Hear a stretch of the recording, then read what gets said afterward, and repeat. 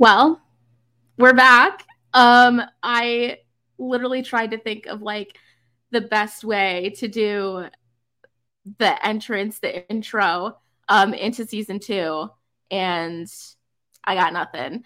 So here we are. We're back again. Just me this year, which is going to be interesting. I have a few leads on who I can pull in for certain episodes. So keep your eyes peeled for maybe a Jordan Decker. Not sure if I can convince him. Maybe a certain Kansas City mom super fan from last year that we talked a lot about. Pretty sure that I can pull that one off. We'll see. We might have a few, guest co-hosts here and there. But for now, I'm here. I've got a lot of info for you. It took me over an hour and a half probably to type up all of the notes that I will speak a mile a minute through and get you through in half an hour. So that's frustrating, but it is what it is. There's been a lot happening in the non-con thus far. This is the last weekend of non-conference. League play starts next week. So that's why I wanted to make sure that we got the show rolling so that we weren't behind. This is also the first year that I have video recorded my podcast. Maybe a live stream is in the future. Maybe not. Right now, no, or at least far in the future. I keep reminding myself to like look at the camera and not like at the screen or like anywhere else that I could possibly look. I also have my little Summit League cup. I don't know if I can legally show this. Michael or Ryan or Brian or Aubrey, somebody tell me whether I can do that or not. I'm not making money off of this, so I feel like it's fine. But you might see me whip out the cup to take a drink if I say something stupid that I didn't mean to say, or if I just need a drink, because sometimes you just need a drink. I'm in PhD school. Sometimes I need a freaking drink. And I'm guessing that I might need one after the Vikings are done playing the Eagles tonight. We'll see. Celebratory or grieving, one of the two. I will probably need a drink. But let's get back to volleyball. So what we have for you tonight, an absolute jam-packed episode. Like I said, there's so much going on in the non-con and so much that I want to talk to you about and tell you about and share with you. We're also going to drop in our interview with Matt Buttermore from a little over a week ago. So you may have already seen that. I did put that interview out separately. And we have another special guest for you, Emily Ehman from the Big Ten Network. She played volleyball at Northwestern. She's an analyst now, a digital host for the Big Ten Network. Absolutely incredible human, incredibly talented human, very sweet human. Love her so much. We sat down and chatted for probably a half hour, if not more. I don't remember how long it was, but it was a lot of fun. So I definitely lost track of time. So we'll drop that interview in here for you as well. We'll talk about what's been going on in the non-con, and we will talk about what's on the way for league play, what you can expect or what I think you can expect, as we know that changes day to day. And my opinions change day to day too. But the ones I have right now are pretty strong. So let's get into it. Let's start with Kansas City. Kansas City is on absolute fire in the absolute best way right now. They are 8-1. I don't remember the last time they started 8-1. They may have done that in the WAC when they left the Summit for a little bit before they came back. I'm not sure. But yeah, through their first 9 matches, 8-1, have the most wins in the league thus far. And just to give you, I guess, a little bit of background or a comparison, last year through their first 9 matches, Kansas City was 4-5. So they have completely flipped the script. I'm going to give you some info here. It'll run across the bottom of your screen, but I'm going to tell you as well. By the way, I think this is a nice little touch. I like this about StreamYard because I can be telling you things and talking a mile a minute, and you can also see them on the bottom of the screen in case you missed them. And they'll just keep going until I move on to the next school. So there's that for you. But let's get into it. Kaya Dunford. I will take more Kaya all day, every day. 103 kills already this season. I think through 30 sets, if I'm not mistaken. Leading the team in kills and leading the Summit, third in the Summit in kills. We will get to the Summit League kill leader in a hot minute. Carly Gillen is leading the league in hitting percentage and in blocks. Sydney Henry has 14 aces and 307 assists and is leading the league in both of those categories, in both aces and assists. Leah Green is leading the league in digs. And I just threw in here honorable mentions, Odyssey Warren and Kimora Whetstone, because these are names that need to be mentioned, even if they're not leading the league or the team in anything. Kansas City, I know I said this last year and y'all didn't believe me, and they didn't prove it either because they didn't quite get to the tournament, the conference tournament, but Kansas City honestly is a team to watch out for. Last year, Christy Posey came on our podcast and she told us a story. We were talking about music and she was talking about the Lizzo song About Damn Time. And she was like, yeah, one day in practice, I was just like, it's about damn time. You know what, Christy? It was about damn time. You were right. Your team is proving it. Kansas City is a team to watch out for. There are a few teams that I feel like could come out on top of the league this year. This is one of them. I will tell you who the other one is when we get there. So yeah, Kansas City going absolutely bonkers. Most notable win for Kansas City, I would argue, is over Missouri Valley Conference member Missouri State. That was a 5-set win, 3-2 for the Roos. And the only 5-setter that the Roos have played this season, if I am recalling correctly. So the Roos will host this weekend. They're going to play SEMO, Austin Peay, and St. Louis in the Sweeney Center. All 3 of those games on the Summit League Network through Midco Plus.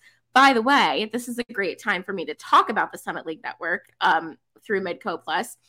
You guys know me. I love Midco Sports. I stand Midco Sports. I just think they're the freaking greatest. They do so much for the league and provide coverage that we might not otherwise have. And top tier coverage, if you ask me. I feel like Midco does such a great job.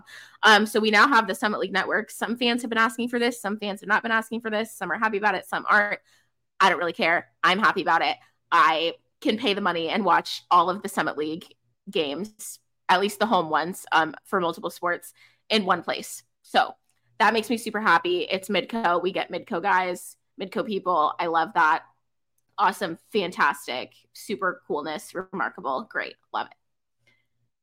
Let's move on to Oral Roberts. First-year head coach Luke Ward looking to turn the program around down in Tulsa. Something that I think that not a lot of people know, that you'll actually find out in my interview with Emily Ehman later, is Oral Roberts is the Summit League volleyball team with the most NCAA tournament appearances. I did not know that. I would have guessed that it was Denver. Denver is second. They have 6. ORU has 7. But I think it's important to remember ORU has been in this league a long time, and the volleyball history in Tulsa is very rich. It is there. It does exist. They have been successful and extremely successful at that in the past. It may take some time for that to come back, but I do think that that success is coming back, and I think that Luke Ward is a good start, as is Trinity Freeman. Holy crap. So ORU is 2-8 right now, wins over Nicholls State and UC Riverside. I think the Riverside win is a good win. I don't know what Riverside's record is, but that California conference, that West Coast conference, can get pretty tough. You've got BYU out there, or you did. I guess I don't know where BYU is going in conference realignment. Probably somewhere stupid. Conference realignment's a joke. What a joke. Don't even get me started on that. I guess I'm getting myself started. But anyways, BYU, Loyola Marymount, Pepperdine, occasionally a tough team. So those California teams, and granted, I think UC Riverside's actually in the Big West, but they end up playing some of those teams, is my point. Volleyball on the West Coast is rich, is my point. So I think that Riverside is a good win. I think it's just going to take some time, but ORU is going to get there. And speaking of Trinity Freeman, like I said, Summit League kills leader with 113 kills through 32 sets. I believe second place is Katie Van Egdom of South Dakota State with 112 kills through 32 sets. So certainly a lot of spiking going on in the league, and Trinity Freeman is leading that. ORU is going to go to San Antonio this weekend to play UTSA and Incarnate Word. The UIW game will be on ESPN Plus on Friday night. So there is that for your viewing. Let us move on to North Dakota. North Dakota's 3-6. I would not let the record fool you. If I were you, same thing last year. record maybe wasn't as great. They played a lot better than they had in a long time. But I think that they showed us here and there that they are worthy and are maybe a better team than their record shows. They've played a pretty decent schedule thus far. There's probably a couple matches in there that could and should have gone their way rather than the other way. Their most notable win is over Montana out of the Big Sky, 3-2, excuse me, win there. So a 5-setter. I think that when we as a league can get, I shouldn't say we, don't come at me for being, I am one of those people. I'm one of those people who, like, if I talk about the Vikings, I'll say we, or if I talk about the Jacks, I'll say we, or whatever. Or like even I'm sitting at a Kansas City volleyball game doing this and I'll say we. Like I know that's terrible as a media person, but fan identity is a thing. Sports identity, social identity. Look it up. Or read my published research when I finish my dissertation in 4 years.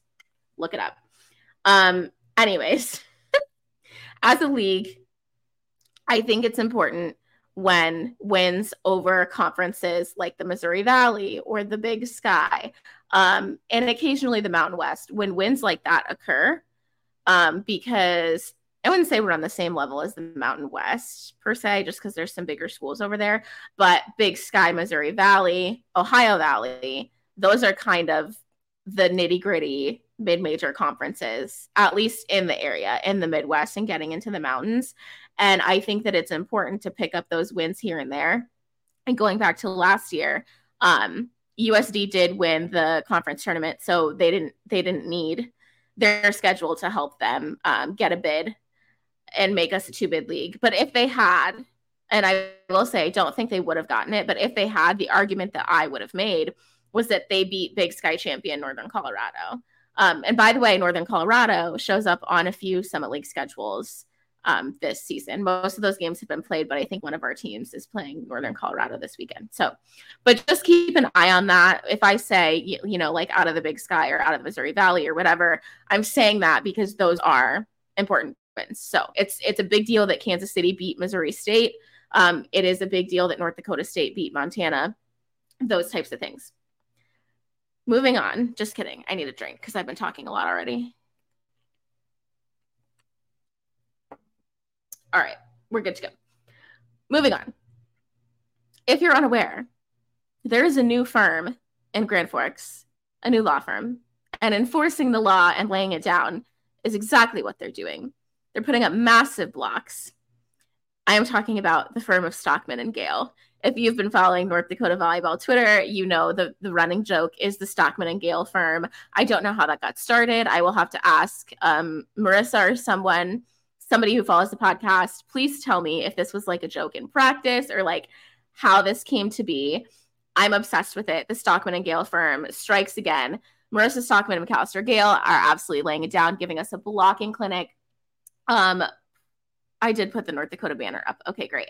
I believe that Marissa is 3rd in the league in blocks and McAllister Gale is 9th. Just incredible. Also, the soccer skills, McAllister Gale had a header last week and it went over the net. Marissa Stockman attempted that last year. It did not go over the net, went into the net. But I just love like the multi-sport, the athleticism that's going on. It's fan-freaking-tastic. So if you want to see some good front row work, turn on a UND volleyball match.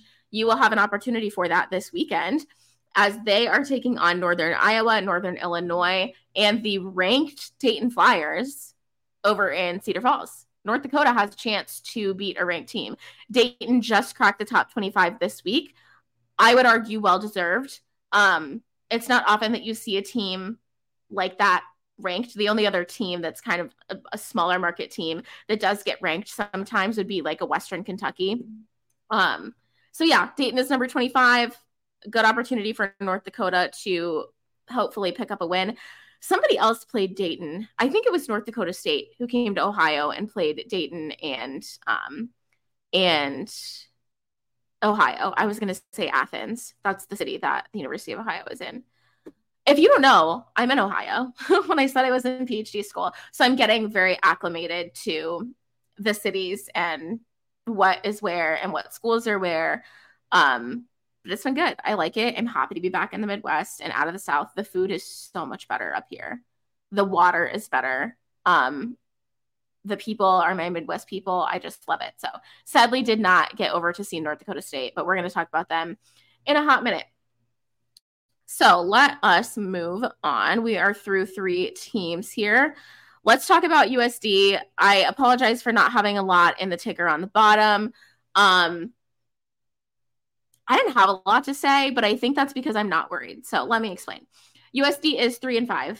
They were picked first in the preseason poll. I think it is very likely that they do finish first. Whether they go on and win the conference tournament, more up in the air. I do think it's likely that they finish first. However, I do think there are a couple teams that could take that away. I think Kansas City is one. At this moment in time, based on how they're playing right now, based on not seeing anybody in the league play each other, Kansas City, I think, could beat USD, and I also think that North Dakota State could beat USD. Those are the 2 teams that I think USD maybe needs to look out for. But on the other hand, USD is going to USD. Yotes are going to Yote. They're going to be fine. I don't think that anybody should be extremely worried. I think you need to remember that they are probably still figuring out who they are a little bit. They do have a lot of returners. A lot of those returners maybe don't have all of the experience in the world, though. Obviously, Elizabeth Chunky is not on the court. And I think that while she is not the whole team, I think that she was a really solid part of that team. And I think that it's just going to take a little bit of time to get the other parts as solid. But I was going to wait and talk about this at the end, but I guess just talk about it now. I think that that's what the non-conference is for. You can argue that like you need to pick up wins in the non-con and you need to pick up notable wins. And that's true. Especially if you're not a 2-bid league in some ways, but I don't think that the Summit is close enough to being a 2-bid league that we really need to worry about that. I think that our teams can take their time in the non-con to figure things out, play with different rotations, kind of mess around with stuff, and just see what works and gain that experience. I think that's super important because this is a very cutthroat league. This league is tough. You saw it last year. We had a couple teams down to the wire. We didn't know who was going to make it where.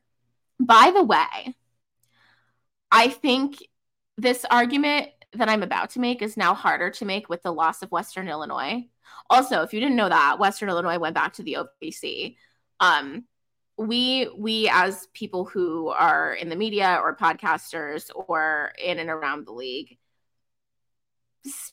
we knew that was going to happen. We saw that coming. However, did not see it coming when it came. When it happened, like I remember in the basketball group chat, we were like, I thought they had like another year or 3 in them, but no, they were up and out. So they're back in the OVC doing what works for them. We wish them luck as far as Dale Star and the volleyball team goes. They got some new jerseys this year. They're dope. They're fire. You should go on Twitter and scroll back and check those out. But obviously we're always going to support them. But back to what I was saying. With the loss of Western Illinois, this point that I'm about to make is tougher to make. Because with Western, we had 10 teams. Now we have 9. I think that with Western, the volleyball tournament probably should have been 8 teams, or at the very least 7, and give the 1 seed a bye. At the very least. Because I think that you have teams like Kansas City, fighting tooth and nail to get in. And I think they deserve to be there. And I think that had they gotten into the tournament, we may have seen a different result than what we saw. So I don't know. That would be my argument. I don't think that 6 teams is enough. I think even with 9 teams in the conference, I think that it needs to be 7. If not 8, in basketball, we've left 1 team out for years. Sucks if you're them, but I think that adds value to the conference schedule. So that's just me. Sorry for the rant. Let's keep going. Who are we talking about? South Dakota. I apologize. So USD is 3-5, picked first in the preseason poll. They have played the second toughest schedule in the conference, in my opinion. Typically, USD is a team that's going to play the absolute toughest conference schedule. I'll tell you why. That's not them. when we get further. They had a heartbreaking 5-set loss to Drake. They did, however, come back with a huge 5-set win over South Florida last week. I was told the attendance number was around 1,600. At least 1,600, I should say. 1,600, I think, was the reported number, or over 1,600. That's incredible. Absolutely keep it up, Yotes fans. Keep it up. And if you happen to be passing through Vermilion, or if you're in the Sioux City area, go see a volleyball match, because why not? The sport is growing. Like, there's not a better time or opportunity for that. I just think that's great. So great job, Yotes fans, on the attendance that you are setting. The Yotes will go to Green Bay this weekend to take on Green Bay, Illinois State, and Central Michigan. Good opportunity here to start a winning streak for the Yotes. I think that they can pick up a couple, if not 3, this weekend. So they play Green Bay tonight in about half an hour, I think. That match will be on ESPN+. So when you're hearing this after I've edited it and put it out, that match will probably be happening. So if you're hearing this like right now, jump on it. Let's move on to the Bison. The Bison, don't yell at me, of North Dakota State. NDSU 7-2. They were picked second in the preseason poll. As I said earlier, there's a team or two in the league who I feel at this moment has a chance to take the conference title. NDSU is one of those teams. NDSU started 4-0. It was their best start in a while. I don't remember the specific stat, and I couldn't find the tweet because I've retweeted so much shit that I just couldn't find it when I went back to look for it. I want to say like 2006 or 2007 was the last time they started 4-0. That might be a huge exaggeration, but I'm pretty sure that's a spider.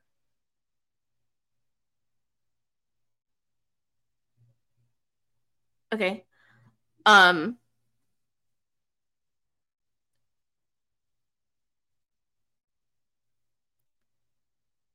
I was going to text my husband to come get it, but it's fine. Okay. Anyways, UND fudge buckets. NDSU swept in Moscow, Idaho. They beat Toledo. They beat Portland State. They beat Robert Morris earlier today. And they are taking on West Virginia as you are watching this. So, or as you will be watching this. That match starts in a half hour from right now. But when you're seeing this, it will be happening. If I'm still talking in a half hour, which I freaking hope I am not, and you see my eyes just like deflect, it's because I'm watching Alexis Bowling wreak absolute havoc. NDSU will round out their non-con tomorrow with Old Dominion. That match will, I think, be on ESPN+. It sounded like Big 12 Now / ESPN+. So I'm not sure if there's like a caveat to that, but it should be available somewhere. All right, moving on again to South Dakota State. South Dakota State is another team who has struggled early this season. They're 2-7. They have wins over Winthrop and Alcorn State. 5-set loss to Kent State. That one was tough for me. That's where my allegiance is split because I, as I mentioned, am no longer teaching at Clemson and am now a student again, and I happen to be a student at Kent State. So that one, I was like being pulled in both directions. But yeah, 5-set loss to Kent State. Keep in mind, the Jacks cannot play at home because of the Frost renovations, the First Bank and Trust renovations. They've been on the road this whole time. They've been on the road. I believe they will be playing some home games in the Bobcat Gym at Brookings High. But yeah, that's got to be tough to not even be able to play in your own gym. Not an excuse for 2-7. Again, I think that they're looking to not necessarily replace, but rework. You know, Crystal Burke's not there anymore. Sydney Andrews isn't there anymore. Anna Nerad, I don't think, is there anymore. They graduated quite a few people. What they do have is Sydney Shetton from Sioux Falls, who came back home from Louisville. So that's good. That I think is going to be good for them. I think it's going to be good for Sydney, and I can't wait to see how she kind of works into the rotation in league play.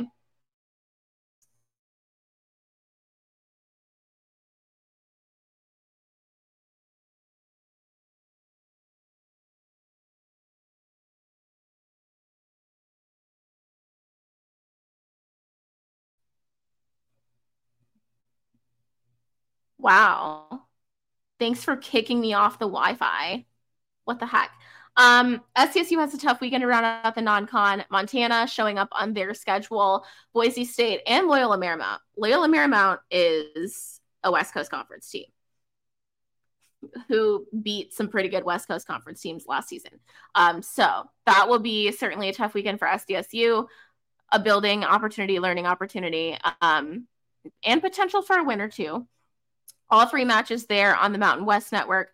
I do believe that is a free link, or at least it has been in the past. I may, however, be confusing that with the Big Sky, so I'm not sure. But you should be able to access those if you go. Probably the best way is through SDSU's schedule. If you click on the volleyball schedule and then the little watch link, it will take you to the Mountain West, to their little link.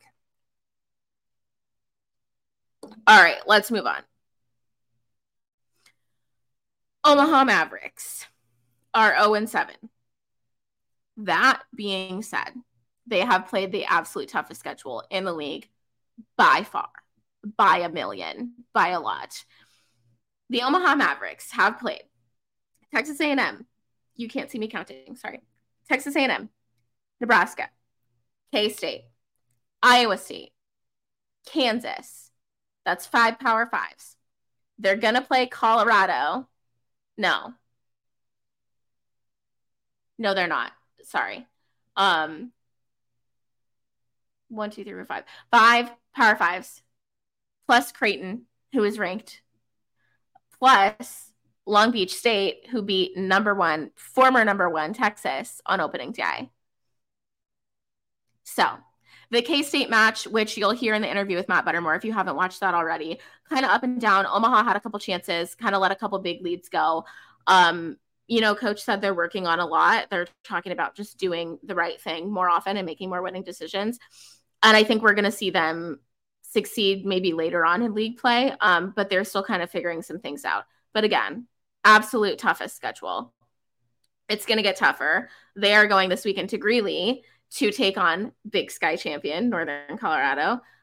Wichita State, who's not doing the best, but has played a pretty tough schedule and I think is pretty talented, and Bradley. So the Northern Colorado match will be on ESPN+. The other two will be live streamed on YouTube. If you go through Omaha's schedule and click the link, it'll just take you straight to YouTube, and you'll be able to watch those for freezies. Moving on again to St. Thomas. Tang Pham head coach, 21st season, I believe. That's longevity.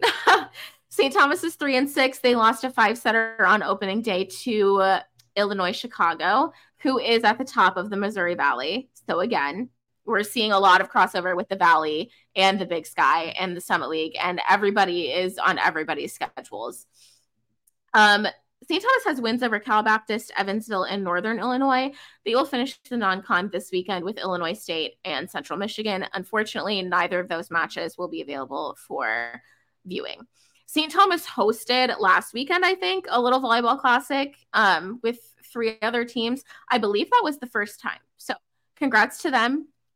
St. Thomas also just signed a media rights deal with Fox 9. In the Twin Cities area. I didn't see a lot of info in the article. I think it said the last 4 football games of the season and then select basketball games and maybe another sport that I can't remember what it was. So it doesn't necessarily affect volleyball too much. You can still find volleyball games on the Summit League Network. But good for St. Thomas. That's their first media rights deal ever, as far as I know. Outside of like what they have with the Summit League Network and Midcoast Sports. So that's pretty cool. Big D1 things for them. Moving on finally to our last team. Denver is 1-6. Let me change the banner because I forgot it. Denver's 1-6. Only win came over Idaho State just this afternoon, actually, when I was taking notes. Congrats to head coach Megan Pendergast. First career win as a head coach, first win at Denver.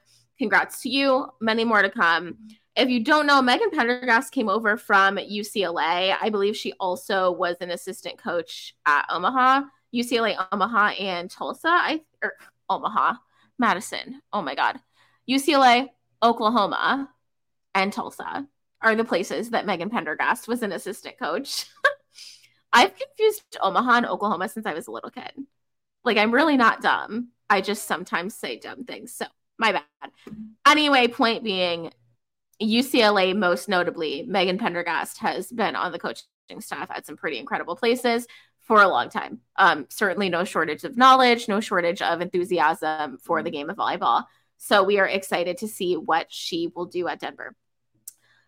They will take on Colorado tomorrow to close out their non-conference schedule. That game will be on the Pac-12 network on pac12.com. That is a free link. Okay. Wow. That was a half hour of just non-con stuff. So, what can you expect from league play? I don't know. I'm already very surprised by a lot of things. I'm very surprised at what Kansas City is doing right now and the way that they're just absolutely ripping up everybody that they play. I love it, though. I think that they had the potential to do that last year, and it just kind of never manifested itself. I hate that word, manifested. I don't know why I said that. If you watch the I've Had It podcast, if you don't mind a little bit of language or vulgarity, they have a really good bit on manifesting and the trend. You should look it up. Anyways, I think that Kansas City had the ability to destroy last year, and they didn't. They did not reach that potential. So I love to see them do that this year. I hope that it continues into league play. I think it will be tougher. I think the league schedule is a tad tougher than what they've played in the non-con, with the exception of like a Missouri State or something like that. I don't know. Based on what I've seen, I think Kansas City could finish like in the conference, in the standings, like in the regular season, probably as high as second, but could win the tournament. So there's that. What else has surprised me? North Dakota State has been very consistent this year. A tad bit less consistent last year. Again, it's the non-con, not the regular season. So, or not the regular conference schedule. So anything could happen, but I'm really surprised and pleased with the consistency of the product that North Dakota State has put on the court. Other things that surprise me: North Dakota being 3-6, South Dakota State being 2-7. I hope that they, can turn that around a little. I think that this last weekend, as well as league play, is a good opportunity for that. South Dakota State's going to have a tougher time this weekend than I think North Dakota will, just because of the caliber of the teams that they're playing. But like I said, I think that the non-con is a time to take advantage of, and, work on things and mess with things and mess with rotations. And not all coaches do that. I wish more coaches would do that. But yeah, I don't know. I think our league is going to be really good this year. I think it's going to look a little different than it did last year. I think we're going to see some teams like Kansas City a little bit higher than we saw them last year. And I think we're going to see some teams a little bit lower than maybe we saw them last year.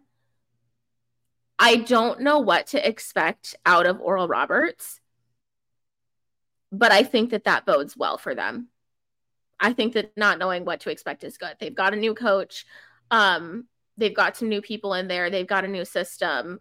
Sure, they haven't won very many matches yet, but I think they will. I think that Trinity Freeman is going to lead them to a lot of good things, as well as Coach Luke Ward. So I don't know what to expect out of them, but I hope to see good things, and I can't wait to find out.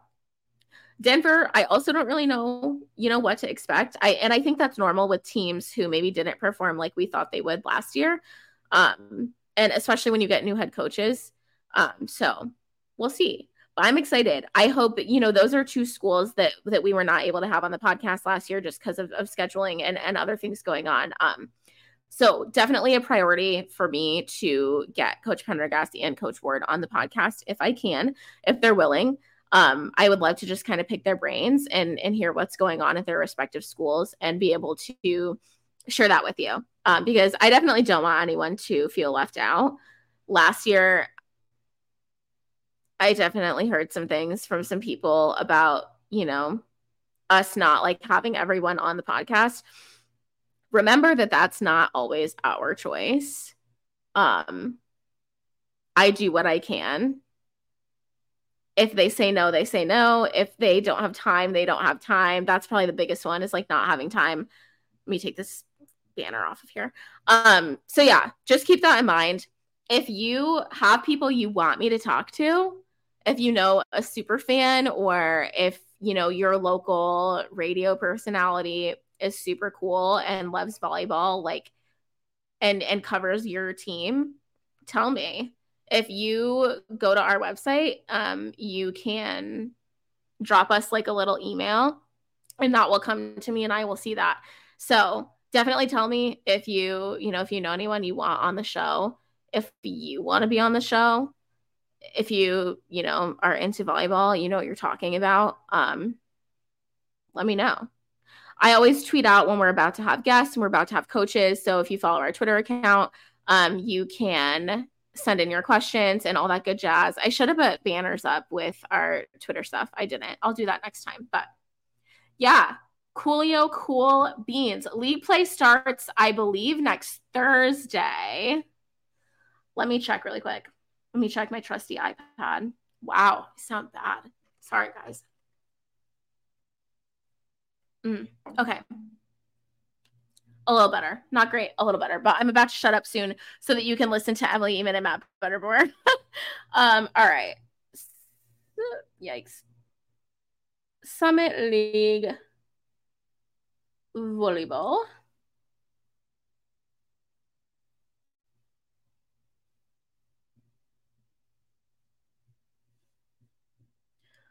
Let's look at the schedule. It looks like Thursday, September 21st is when league play starts. So I will go over this with you again next week. But because it's probably going to come out on Thursday and you may not have time to watch it before the games, I'll give you the Thursday games. So we have SDSU at St. Thomas, 7 p.m., Summit League Network. North Dakota State at Oral Roberts, 7 p.m., Summit League Network. North Dakota at Denver, 7 p.m., question mark. I never know the Denver times. Is it in homeschool time? It must be. But it says all 4 games at 7 p.m. I'm going to assume that that's 7 p.m. Mountain. North Dakota, Denver at 7 p.m. Mountain, 8 p.m. everybody else. Also Summit League Network, and then Kansas City at Omaha at 7 p.m. Not Summit League Network, question mark. But Omaha has a free stream on OMAVs, so you can find that there. We will recap that next week. We'll talk about Saturday's games next week. I will hopefully have a guest for you. I haven't heard back on that yet, but I am hoping. I will bump that email to the top of their inbox tomorrow and make sure that we have somebody for you so that you don't have to listen to me talk for another 40 minutes again. But if you didn't want to listen to me talk, why would you be here? Let's be realistic. Just kidding. I'm iconic, though. Just kidding. All right, that's all I have for you. I'm going to let you listen to my interview with Matt Buttermore. We're going to play some trivia games. And then right after that, Emily Ehman, and we're going to play some trivia with her as well. I will not be back after that because I will be watching the Vikings-Eagles game. So that's all I have for you. I am so glad that you're back this season. If you're seeing this, I hope that you like the new format and what we're doing here. If you've got suggestions, please let me know. I'm always up to like develop my content creation and learn new things and try new things. So, all right, awesome. Sayonara later, skaters. Don't forget to stay on the summit. All right, 7th rotation fans, Summit League Volleyball fans, whoever you are, we are back. It's season 2, and I have the biggest guest that I've ever had, who certainly needs absolutely no introduction. But if you don't know who this is Emily Ehman, Big Ten volleyball analyst, former Northwestern volleyball standout. Emily, so glad you're here. So happy to be here. Thanks for having me. There's not a ton of volleyball podcasts or web shows out there. So, I say yes to them all, and I'm really happy to be on yours because you're doing an incredible job. Thank you. I appreciate that. That's really cool that you just said that to me. Awesome. I just want to talk about volleyball. So I guess I want to start with like your student athlete experience. You graduated from Northwestern in 2019, correct? I finished playing in 2019, graduated in 2020. Okay, awesome. What was it like to be a Division I college athlete? I mean, playing volleyball. What was that like for you? Yeah, it was, I mean, some of the most fun years of my life. I love Northwestern so much. It was my dream school from a super young age. My mom grew up around the Chicago area, Northwest Indiana. So we like grew up coming to Chicago all the time. And Northwestern being about a half hour outside of the city, that was kind of always my dream school. It was close to Chicago, semi close to home, but not too close to home. And my biggest thing when picking a college was I really wanted a good journalism program.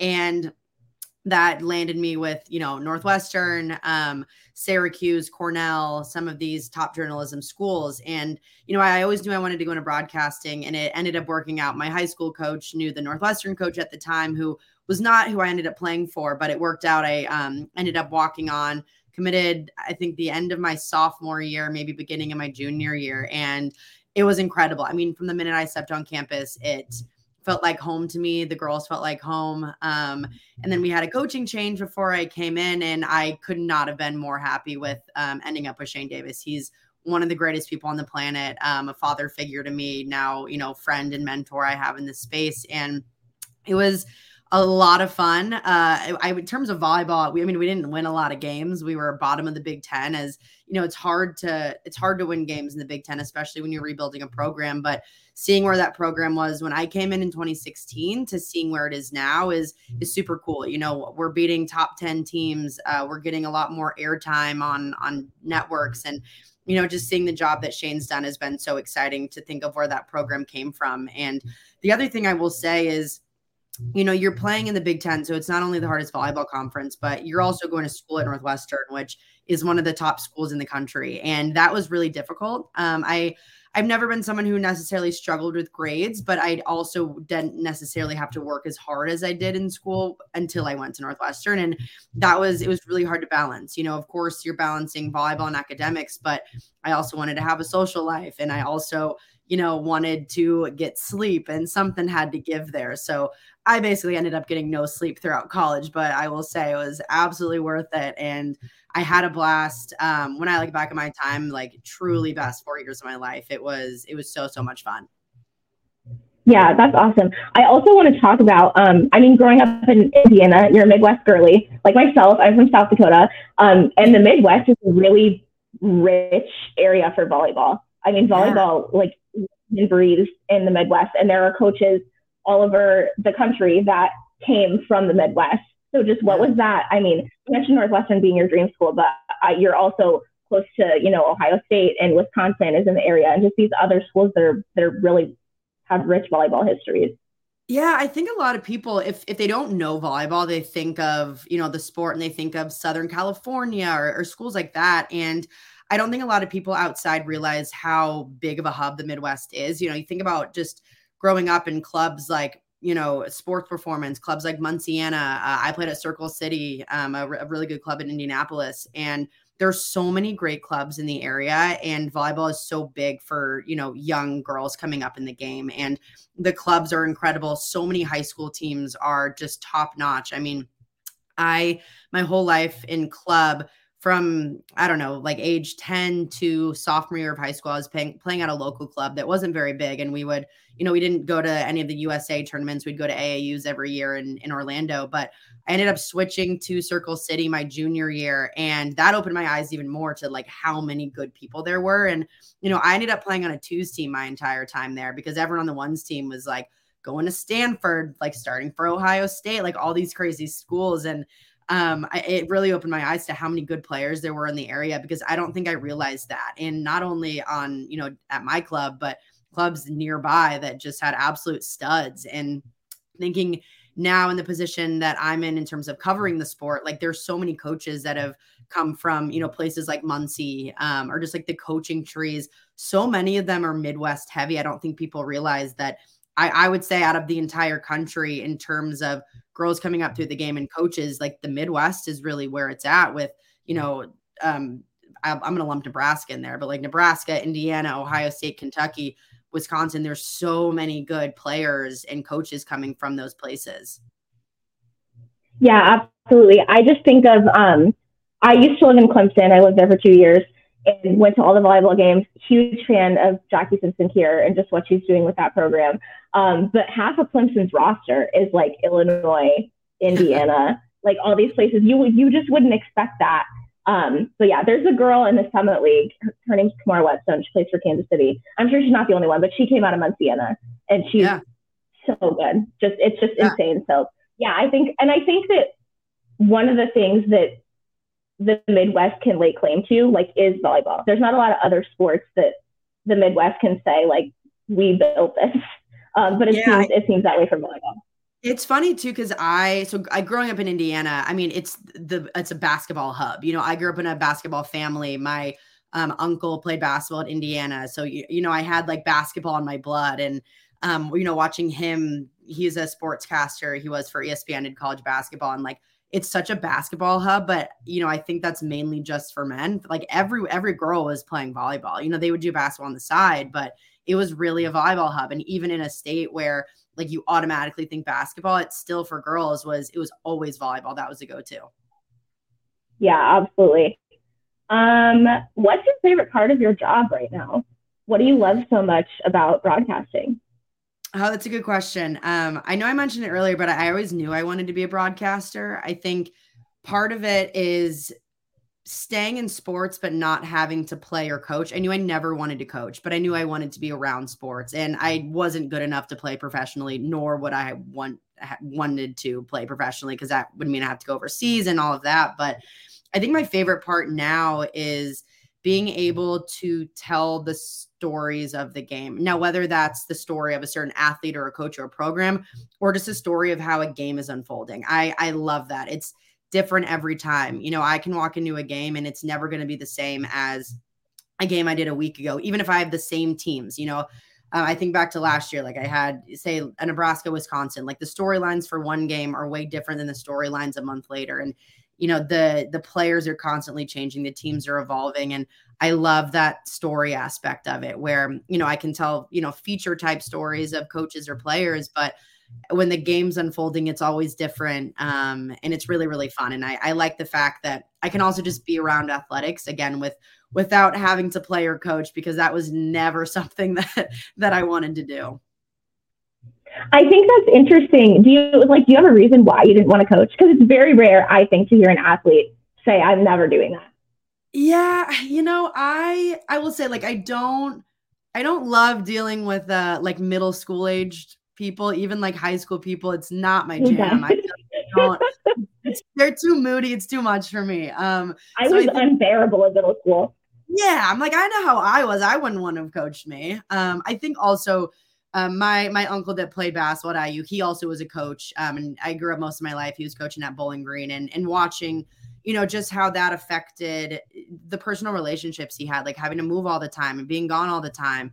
I never wanted that for myself. I think my job is interesting that I'm still gone all the time in that sense, but I also have the stability of having a job constantly and not having to worry about like getting fired unless I do something crazy. Whereas if you're going up in the coaching tree, like you have to move from place to place to make it, especially even if you're a head coach, there's constantly pressure. If you lose one bad game, like you could get fired from that school. So I think I like the stability of being around sports, but not having the pressure of having to win and that performance-based aspect. Of course, my job, I am performing, I'm entertaining, that's part of it, but I don't have to worry about at the end of the day, like a win or a loss. It's just how I do. And I can control that, which is nice. I don't have to worry about other people. I'm not coaching other people to do it. Like I know if I'm failing at that, it's me and it's not someone else.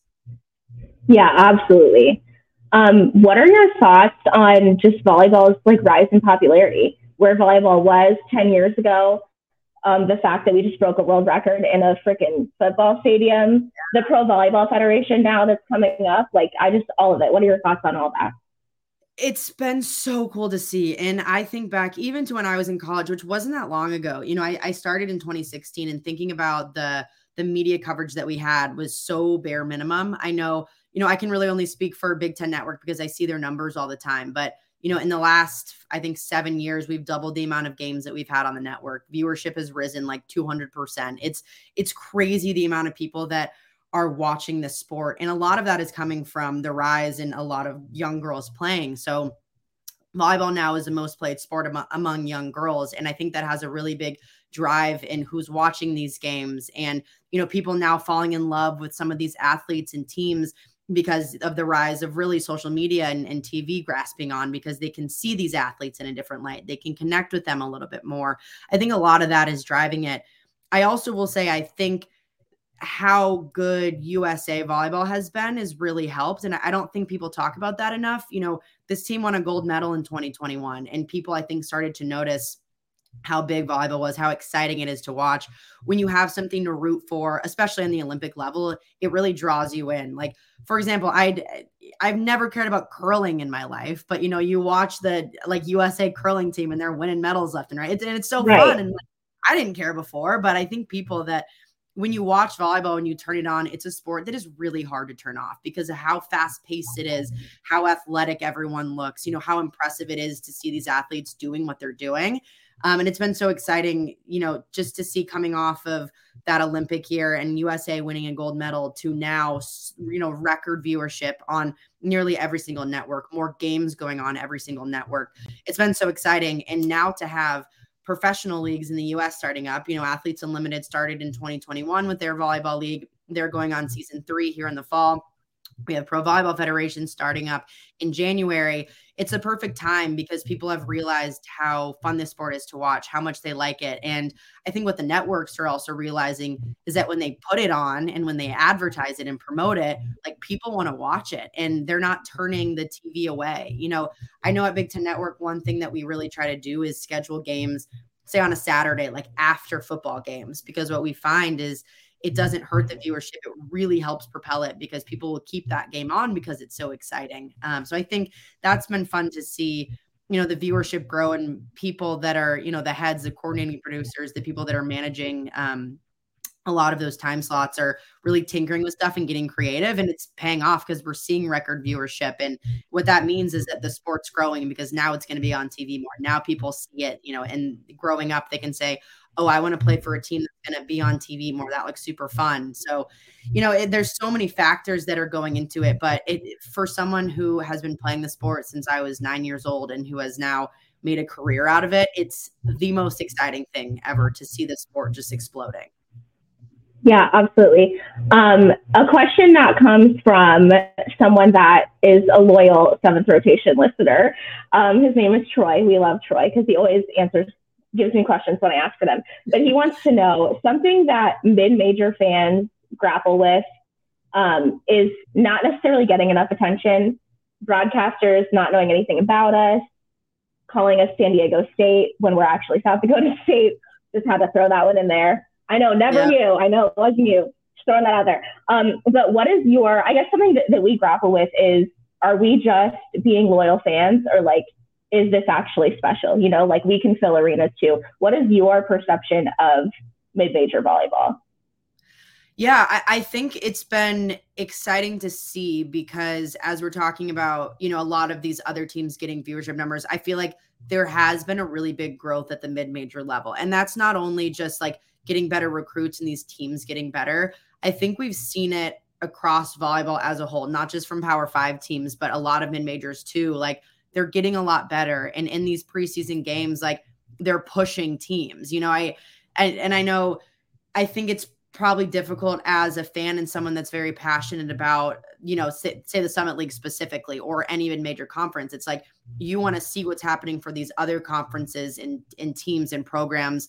You want to see that happen for you. And I think that's so important to continuously push that conversation, keep asking for it. And I would say, to answer your question, my perception is that it's getting a lot bigger.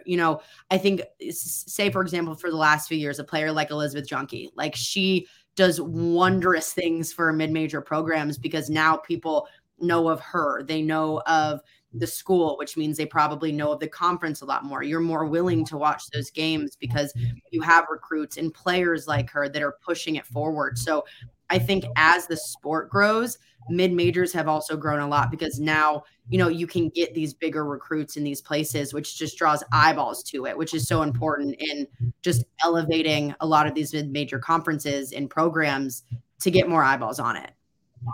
Yeah, absolutely. Somebody sent me a tweet last year after volleyball season that said at the time, I don't know if it ended up this way, but it said at the time, the University of South Dakota had like the number 4 recruiting class for volleyball. And we were like, did we read that right? Like, are we sure? But I mean, I think that like leagues like the Summit League specifically have a lot to pick from. Being in the, South Dakota, Nebraska, like being in that area, there's no reason that we can't get there. So awesome. Before we play our little trivia game, I do have a question from someone who will remain nameless until after I finish the question. But they would like to know which NCAA Libero can or will break Kristen Hahn Tupac's Athletes Unlimited dig record of 24 digs in 3 sets. Does it have to be an Athletes Unlimited player? No, which NCAA Libero can or will? Oh,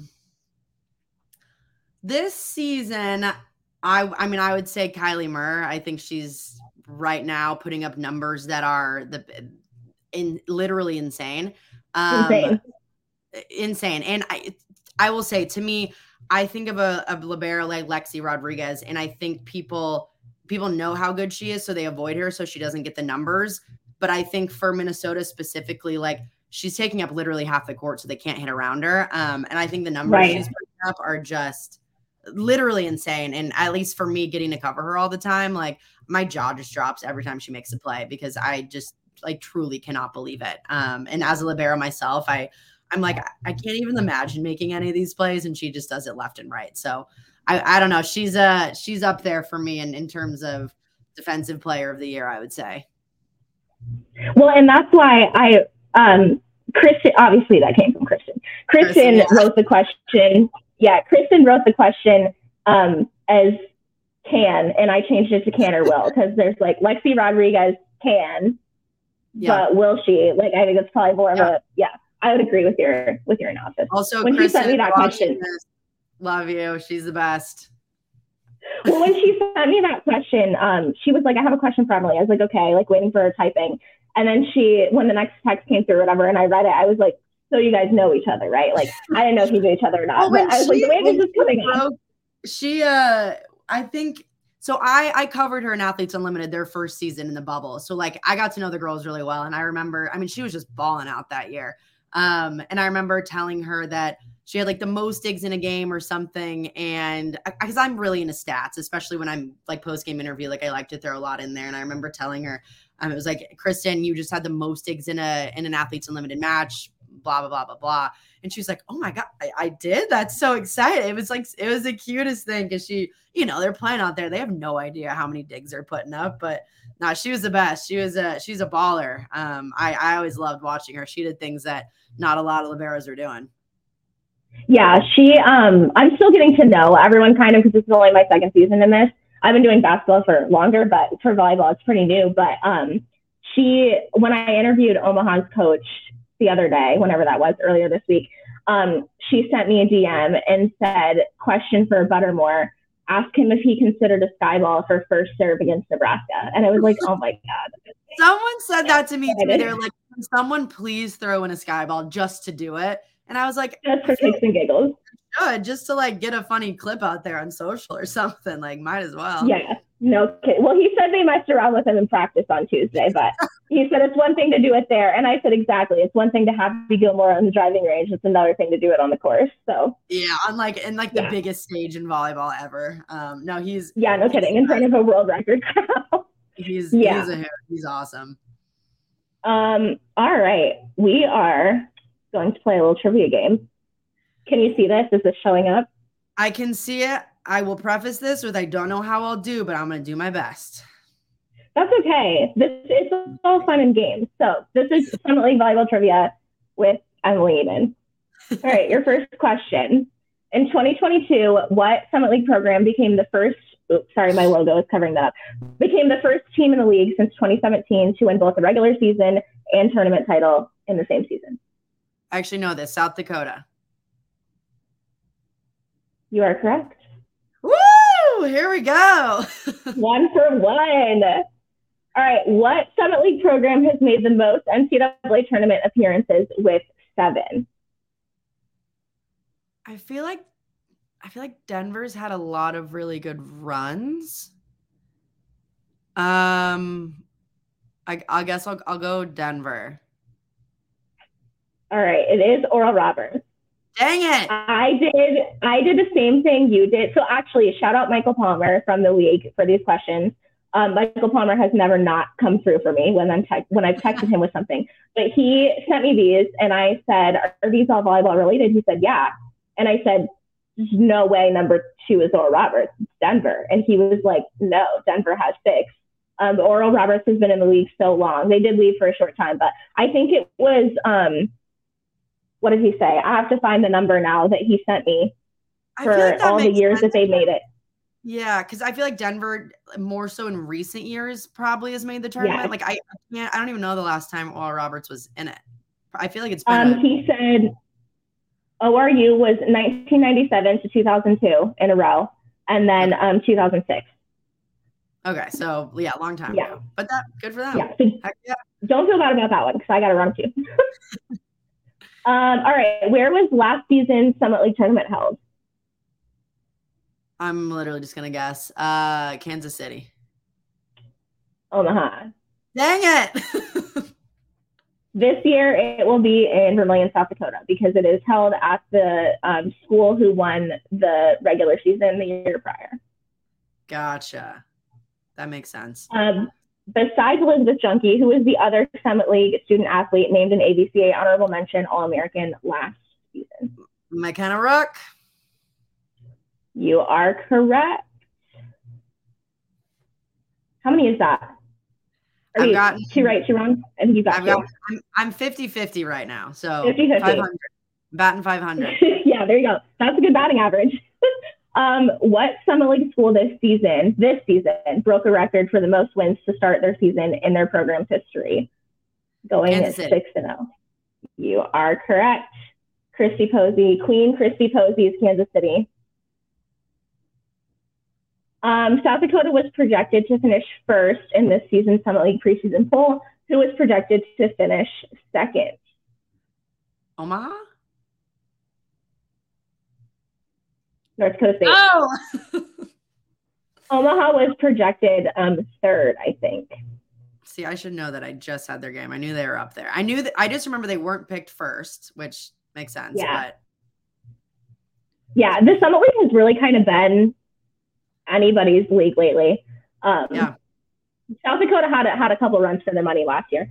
Which Summit League head coach has been the head coach at their school the longest? Posey? You'd think. She has been, I think this is her 13th season. Luke Ward is in his first. Leanne's been there a while. I don't know how many, though. And actually, Tang Sam at St. Thomas, this will be his 21st season. Dang. Yeah. He has walked through fire and rain with the Tommies. Yeah, I was going to say. Oh, I didn't show the rating, but yeah, there's the rating answer. I think those are all the questions. They are all the questions. Did I get 3, 2? I think 3 or 4. I'll take that. And I'm not knowing anything.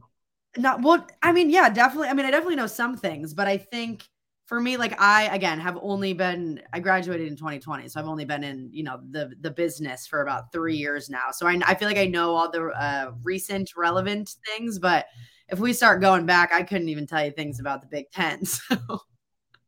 Oh no, it was all fun and games. And truthfully, like, sure, this is a Summit League podcast, but I didn't bring you on here to talk about the Summit League. Brought you on here to just shoot degrees, And I think as mid-major fans, we know that not everybody knows everything. We just don't want to be called the wrong school name. Super fair. I think it's funny too. I think maybe, and this is just a women in sports thing, but, and I will say, don't run into this as much with volleyball, but you'll start talking sports with someone and they'll be like, oh, well, who was the tournament champion back in 1997? And what was the coach's name? And I'm like, what are we doing Who here? cares? Literally, who cares? Also, I wasn't alive, so whatever. No kidding. I was not even in the womb at that point. What are we doing? No, it's just not worth it. I saw a tweet the other day about the world record that was broken in Nebraska last week or the week before. And someone had retweeted it or quote tweeted it and said, this should shut up the nobody watches women's sports crowd. And I was like, for real. But there are still people out there saying things that. And I'm just like, at this point, it's like, if we've proven it to you and you still just refuse to believe it, not my problem anymore. I think part of it is like, yeah, because doing that game, I feel like my Twitter feed for the most part was 99% full of like, this is so cool. People that like don't even watch, volleyball in general. Like, you have people like Magic Johnson, Pat McAfee, like tweeting about it. And then you have that 1% that's like, oh, well, there, of course, because there's a concert after. And it's like, well, if you knew anything about this and you actually were there, maybe 2,000 people stayed for that concert. Like literally no one cared at all. They actually were annoyed that it came on so quickly because people couldn't take pictures after the game. And like, I don't know. I think some people just don't get it. And I think there's that 1% that just is never going to get it. And I don't think this is about proving things to them. I think it's about showing people that we're here to stay, and it doesn't matter. Like, you don't have to believe in it or not. You don't have to support it, but it's here and it's only going to get bigger. Absolutely. And it's sustainable. Like if it was ever to prove anything, it's that it's sustainable. And that's so clear now. It doesn't even matter anymore. So. Yeah. And it's like the people that you look up to, like the Joe Burrows of the world, they're, investing millions of dollars in pro leagues because they believe it can also work. So I'll leave it at that. Yeah, absolutely. New professional women's volleyball league, professional women's hockey league is now up and coming. Like there's just so many awesome things that are happening. So awesome. Well, thank you so much for joining me. This was so cool. I'm glad that I needed absolutely 0 retweets to get you on the podcast. I come on everything anyone asks me to if I can. And I love what you're doing. I think it's so important to boost up some of these programs that don't get enough love. Because I think, a lot of us are fighting the good fight of pushing volleyball forward, but not enough people are doing it for the teams that don't already get recognition. So I love what you're doing. It's awesome. Again, you do an incredible job. So I'm really happy to be here. Thanks for having me. Thank you so much. All right, Seventh Rotation fans, that is Emily Ehman. We will be back after this.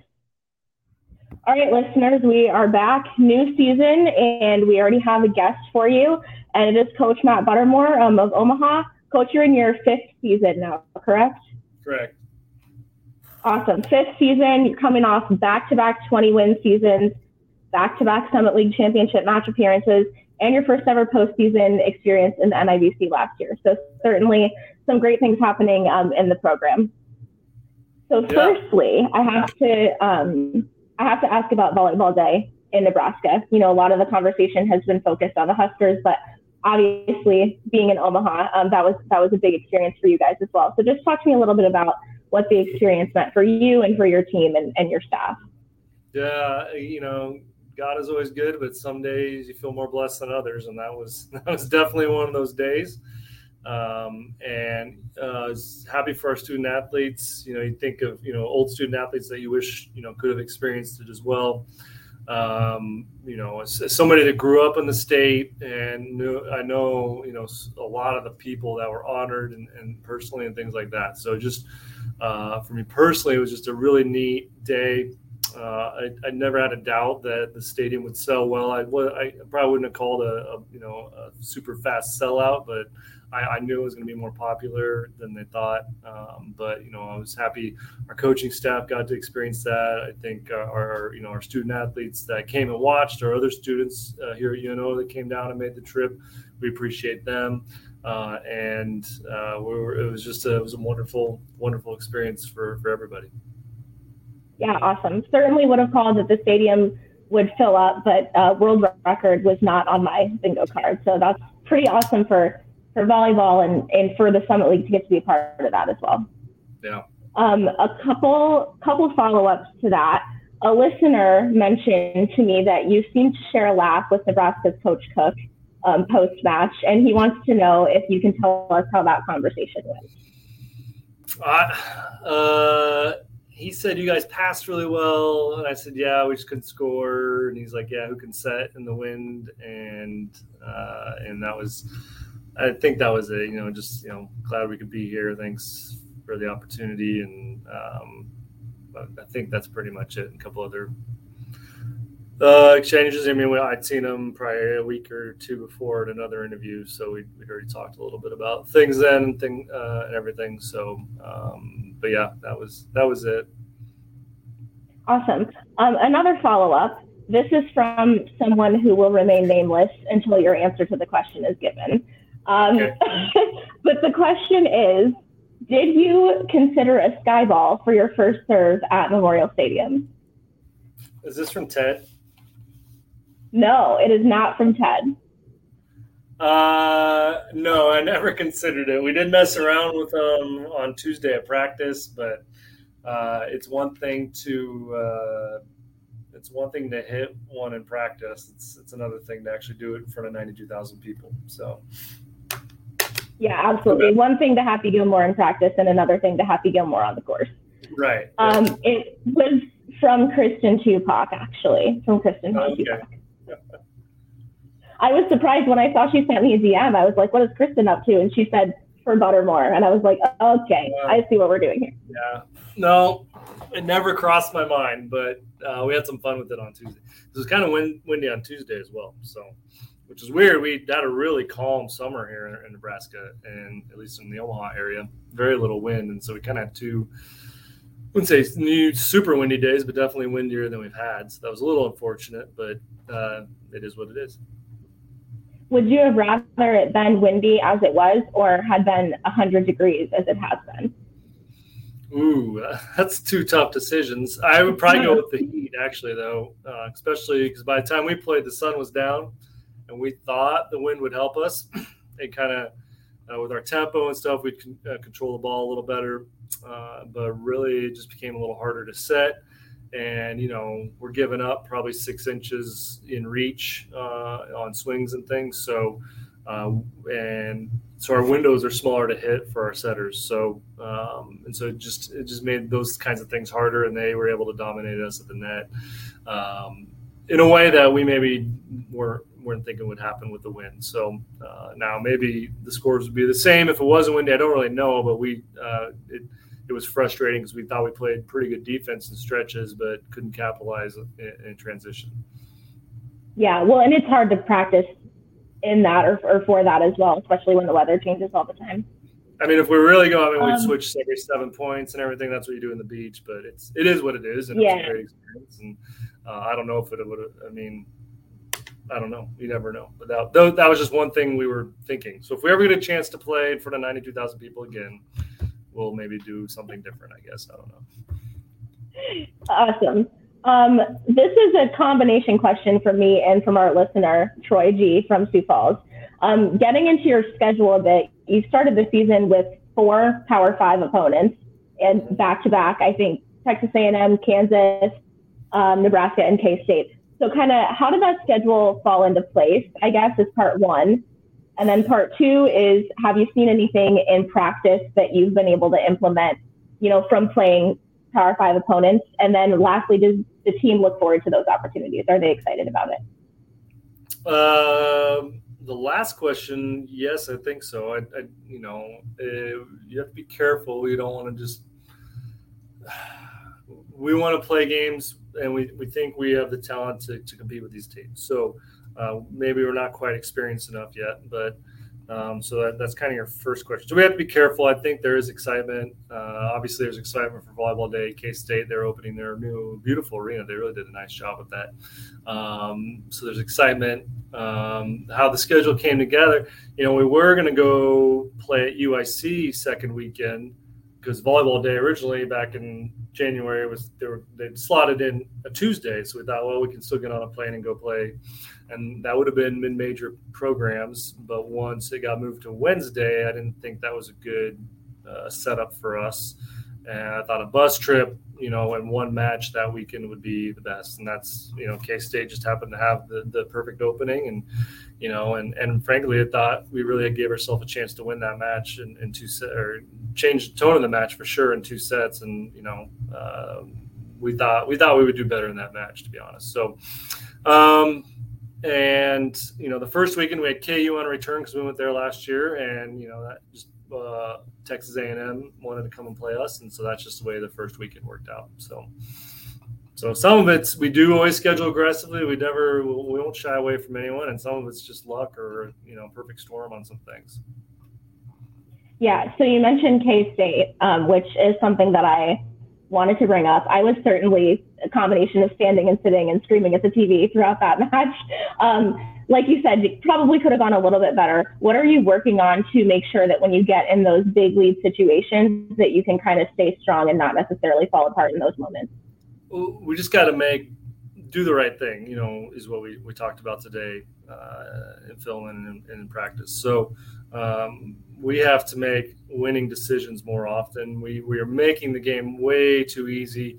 Even going back to KU, we hit the ball to the libero or their middle back defenders, who one of them is really, really good, way too much. And just the game is too easy for the other team on the other side of the net against us right now. So that's something we've been really working on. I think we did a little better job of that at K-State, but we still had some situations where we just gave them free points and gave them easy situations on their side of the net when we really could have messed up the game for them and made it a lot harder. So that's been in addition to some of the connections and the other stuff.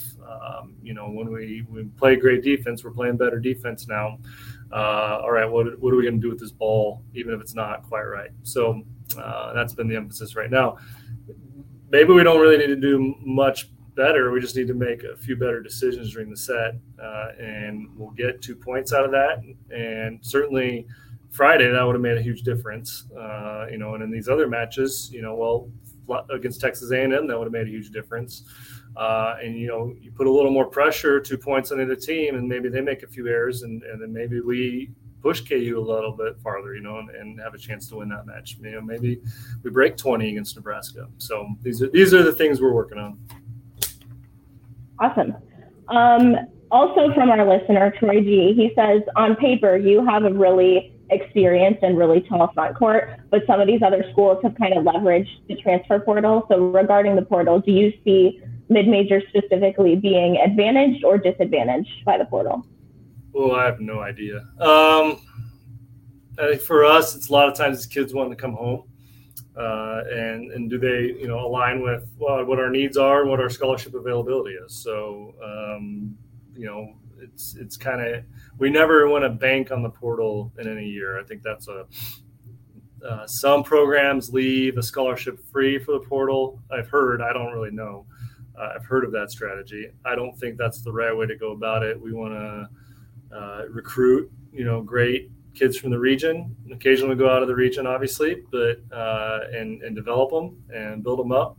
And we want to work with them for 4 years. That's our goal. We want 4-year players. So transfers have helped us, obviously, with Jaden and Bus and Kennedy, and Erica's a JUCO transfer. It's a little different, but so we've certainly benefited from the portal in the past. This year didn't really work out for us, and Actually, it might have worked out for us, because I don't know if we would have had Amanda if we would have got somebody in the portal. So, she was a very late commit.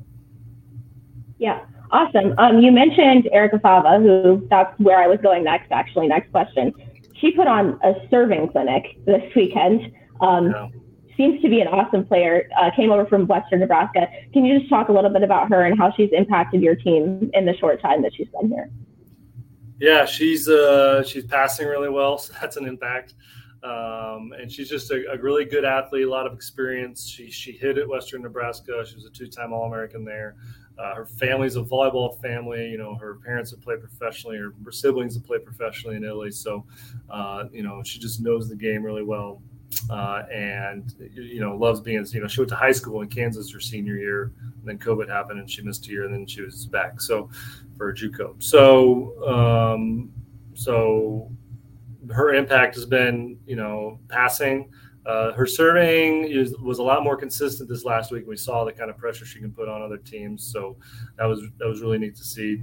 And then as she kind of gets acclimated to the rest of our system, she'll continue to get better and better. Awesome. I think I answered. Yeah, you did. Absolutely. I like to frame my questions as talk to me about this, so that there's not really a question there and you can just say whatever. There we go. Oh yeah, this is what I really wanted to get to. You have Troy G again? Sorry, what was that? Is this from Troy G again? No, this is from me. Okay. You have Long Beach State coming up on Thursday.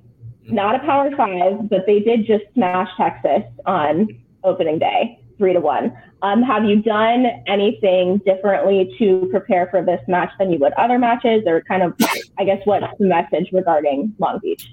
Long Beach does some different things at the net. So just in terms of how they handle the third contact, they'll mess with the timing of the block and things like that. And we don't need to change.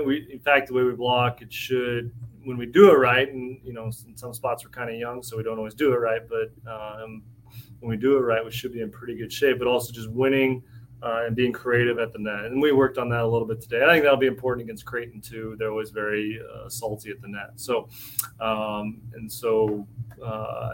was an emphasis of today's practice, being aggressive, going up to win, not just surviving. Can we score on some of these tie balls? So we'll see if we can make a little bit of progress. And, it's something that's really a part of their game. So we just need to counteract it a little bit and hopefully, win other parts of the match on Thursday.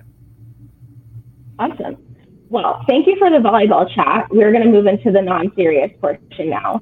Okay. You know that I like to screw around. So what I've done, normally I ask sappy questions like what's your favorite food on the road or whatever.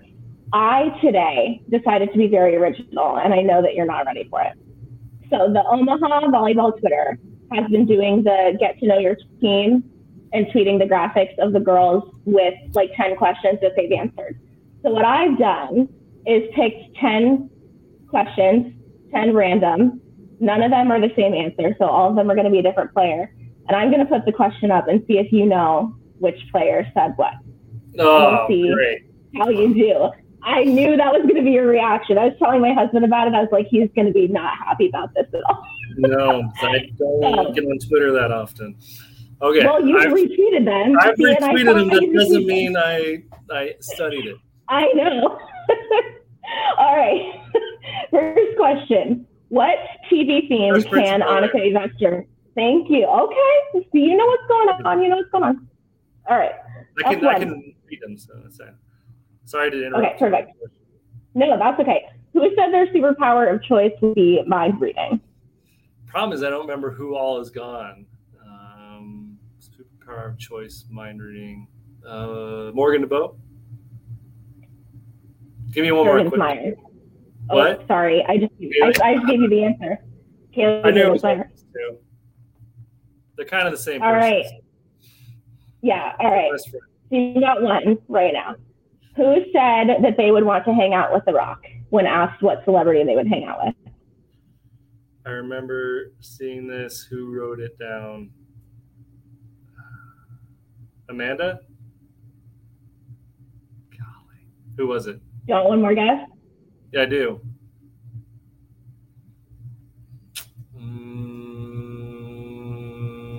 I can't. Maybe because I was an Arizona thing, maybe Olivia T. Nope. Oh. It was Emily Huss. Sorry, Emily. All right. When asked about their pre-match ritual, who said, I'm very superstitious, so it would take a 5-page essay to explain it? That sounds like Shayla. That is Shayla. You got 2. I didn't know. I don't remember she wrote that, but that just sounds like Shayla. That's why I picked that one, because even if you didn't read it, that's obvious enough that you would know who said it. I appreciate it. I needed a win. Yeah. Which player can't write in cursive? That's Morgan. That is Morgan. Got 3. She can talk in cursive. Ask her about it sometime. Okay. I will have to. I'll have to. Yeah. Whose greatest volleyball achievement is getting over 1,000 kills in high school? that be? Kaylee? Nope, you already answered, Kaylee. I know. Oh, I didn't know you could. Okay. It's only, yeah. They're all different. I don't know if that would have helped me, but I wouldn't have said Kaylee.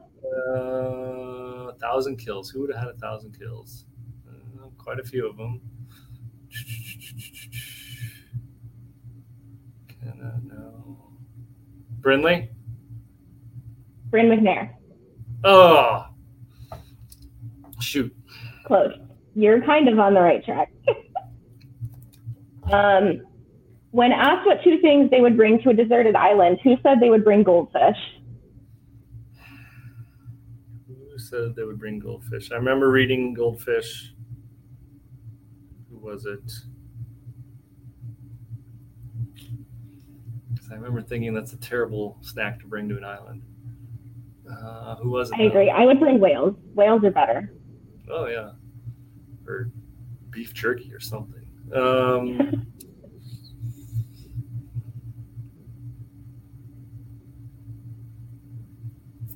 Briley. Erica. Oh! All right. Which one of your players cannot live without Dr. Pepper? Oh, I feel like this is like 4 of them, but I think Rachel Fairbanks. No? McKenna. Actually, I didn't know she was such a Dr. Pepper fan. I know Rachel and Erica are.